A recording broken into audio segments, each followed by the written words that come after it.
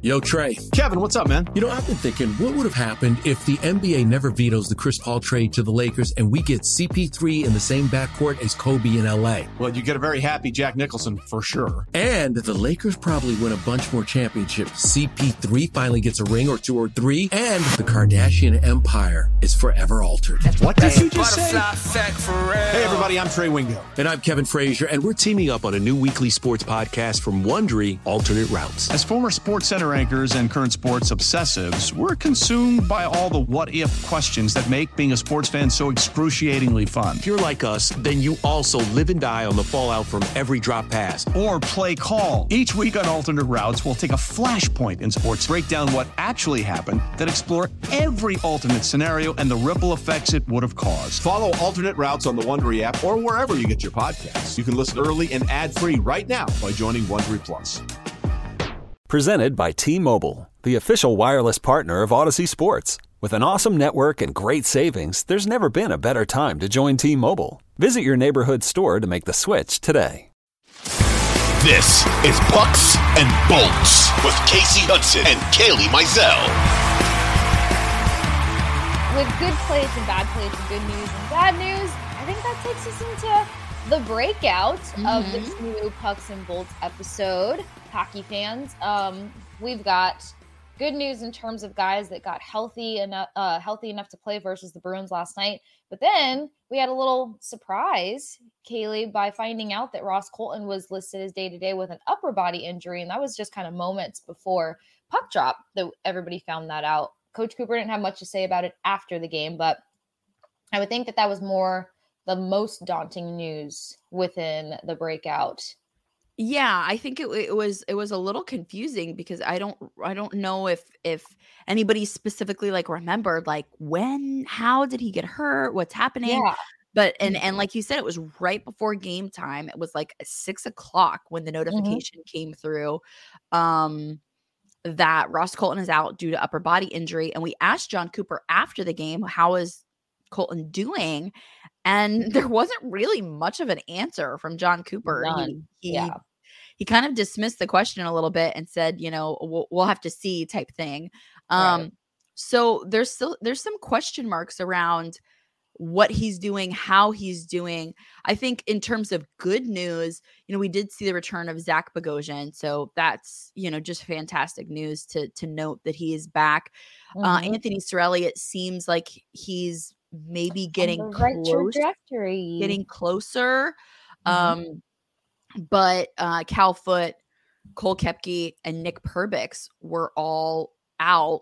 In addition to Ross Colton, Cole Koepke and Nick Perbix, they were kind of late scratches. Right. In that game, they were listed on the game notes, so we kind of knew maybe in the morning that they weren't going to be seen. Koepke is with an upper body injury listed as day-to-day, and Perbix with a lower body injury listed as day-to-day.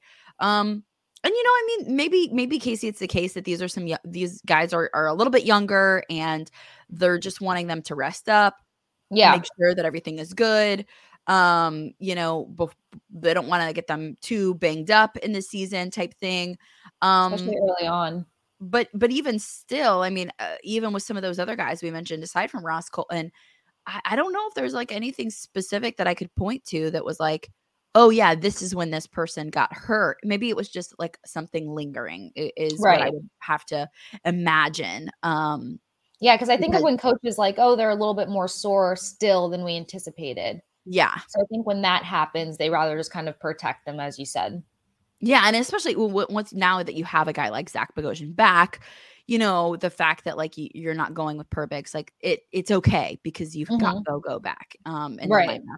So Old Man Winter here. If I had it my way, it would stay winter all year long. Short days, wind chill, black ice, and a good polar vortex. Oh, heaven. Wait, is it getting warm in here? Your cold snap is over, Old Man Winter. Spring has arrived. Spring.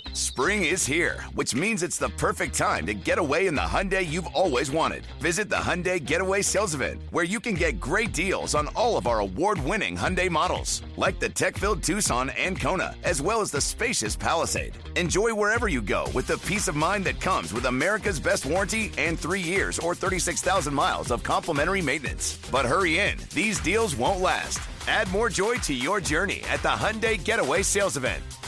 Now get 0% APR or up to $1,500 bonus cash on the Hyundai Tucson. Now, during the Hyundai Getaway Sales Event. Offers end soon. Call 562-314-4603 for details. Yeah, and aside from that, I think that's pretty much all of the news in the breakout. Casey, now it's time. Oh wait, there is one thing that I thought to mention. It just popped into my head. Yeah, let's get as you were talking.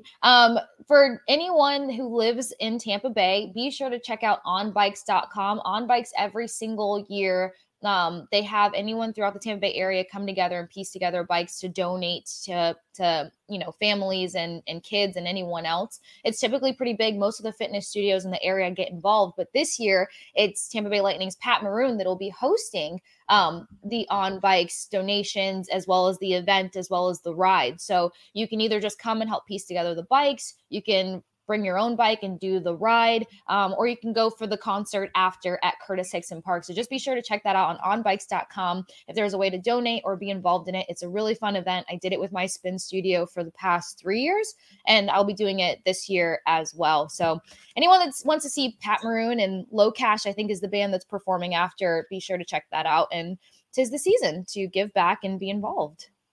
Oh yeah, that's great. Thanks so much for mentioning that, Casey. Yeah, it's a really cool thing. Yeah, I'm so glad that you mentioned that.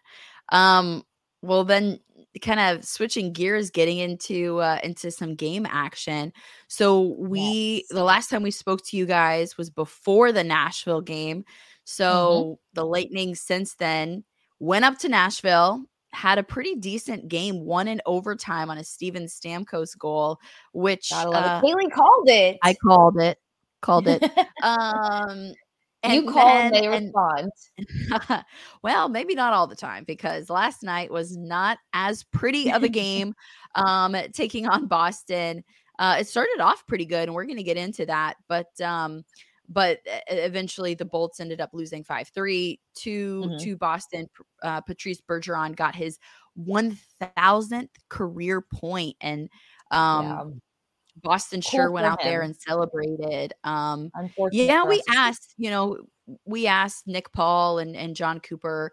They both gave him a lot of credit. They said, this is a guy that, we have a lot of respect for him. He's we've heard nothing but good things about him. John Cooper even said, I've gotten to be able to get to know him over the last few years. And he's just a really good kid. And the fact that he's playing at this level still is very impressive. It's a hard thing to do to get to that number. So, obviously they weren't really happy with how they played. However, they did give credit where credit is due. And of course, congratulations to Bergeron for that milestone. It's a pretty big milestone. So absolutely want to give him a shout out. But Casey, let's quickly get into the Nashville game so that we can kind of talk about what happened last night.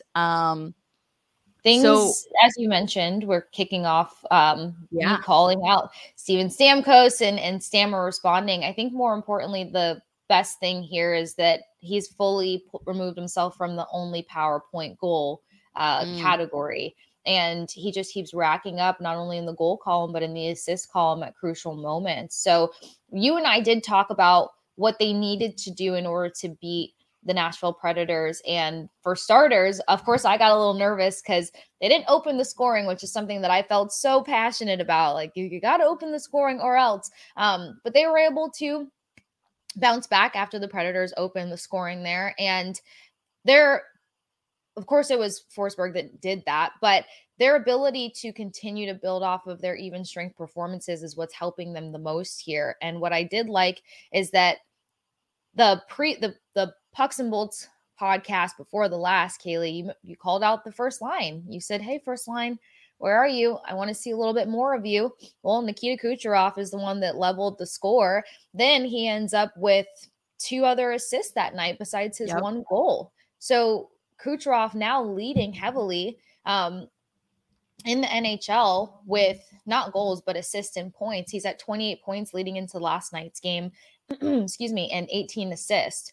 So to have that kind of key conductor, and when you asked for that first line to get more involved, I thought that that was important and very crucial to their win over the Nashville Predators, who did try to load them up physically. And I think that they played a very disciplined game for the most part versus a team that could have caused them to be a lot more flustered. For sure. That's a fantastic point. And and thanks for giving me a little bit of credit there. Yeah, because I did. I called out that first line and I said, hey, I want to see more from you. Nikita Kucherov gets that power play goal, like you said, to even it up. I also really impressed by Alex Killorn. And you know who's been getting a little bit more in the assist column is Ian Cole. Yes, he's been surprising. We've seen a little bit more from him. He's kind of a guy that you don't necessarily expect a lot of points from, but he's been kind of sneaky in getting his name in the assist column. And he even got a goal the other day too. Yeah, I think for Calgary. Yeah, exactly. And so him and Alex Killorn, because I think that Alex Killorn was maybe the assist on his goal. So it seems like they maybe have a little bit of working chemistry together. Some chemistry there going on. But yeah, really good to see that. I'm glad you mentioned that too, because I think Calgary as well as Nashville, he was the leading defenseman with time on ice. Oh, potentially. Yeah. Surpassing Mikhail Sergachev. So which is the surprising. trust is really building there for him and his role on this roster. Yeah, for sure. Yeah, he had 19 minutes and 20 seconds on for time on ice. Yeah, Mikhail Sergachev had 25 minutes, so he still let. Well, Victor Hedman had 26 minutes, so I think Victor Hedman ended up leading that game. But yeah, not too far behind him is Ian Cole with what they were able to do. And just really good to see the team rally in like away territory, like on, enemy ice, go out there and rally in overtime. The fact that Killer gets the goal to tie it up really gets going. And then Stammer delivers the overtime winner. It was a fantastic game. And I think it gave the Bolts a lot of confidence coming into their game with Boston, a game, Casey, that they knew was going to be a very difficult game.